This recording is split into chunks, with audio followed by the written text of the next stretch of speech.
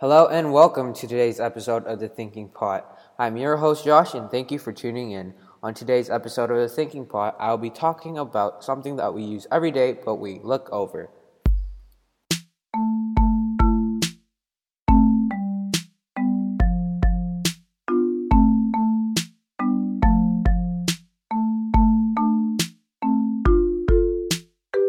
So the thing that I want to talk about today is the pencil.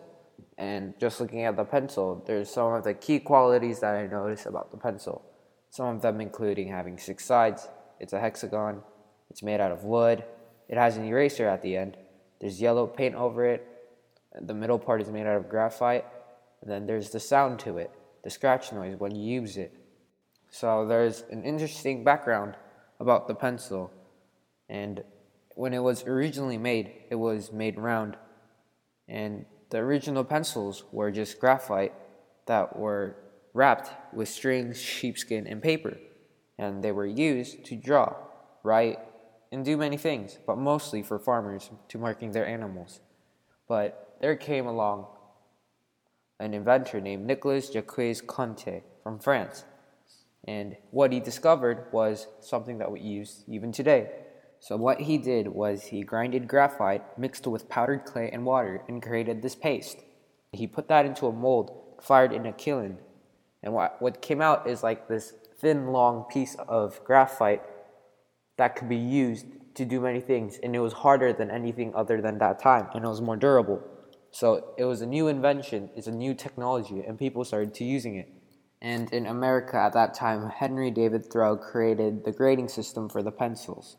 The grading scale is where it says HB or B or H or whatever you're using. And then 2, like on every test how it says to pencil, it's the ideal use. So softer means more graphite, firmer means more clay. So the softer is, they use the letter B to grade it. And the firmer, they use the letter H.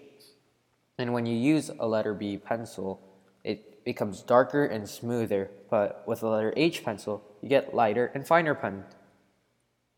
Now, it was originally made into a hexagon because it was easier to make and it was less wasteful.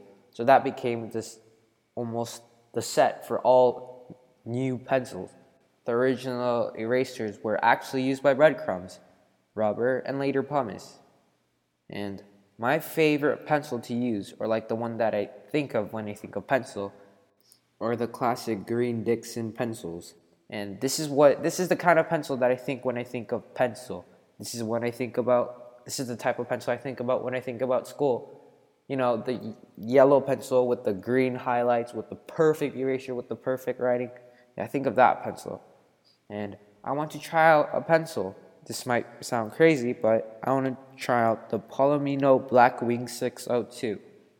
So lots of authors, composers, and writers use this pencil, and they say that this pencil feels different. Some people argue that this pencil is the best pencil ever created, and that's why I want to try it. And for this week's random fact of the week, did you know that your heart rate could increase by 30% when you yawn? That's like doing 10 push-ups. It's crazy. And that is the wrap for today. Thanks for stopping by and listening to Thinking Pot.